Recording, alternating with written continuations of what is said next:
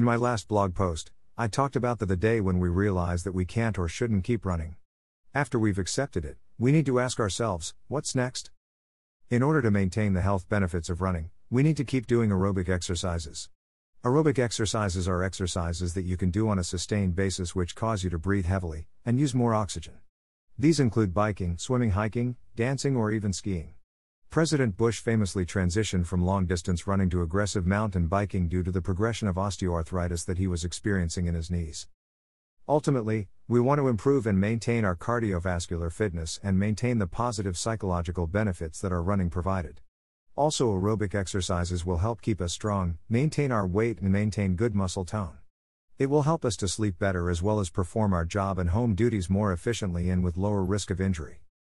If you want to burn calories and achieve the same cardiopulmonary benefits that you did by running, you will need to increase the intensity of whatever aerobic activities you have chosen.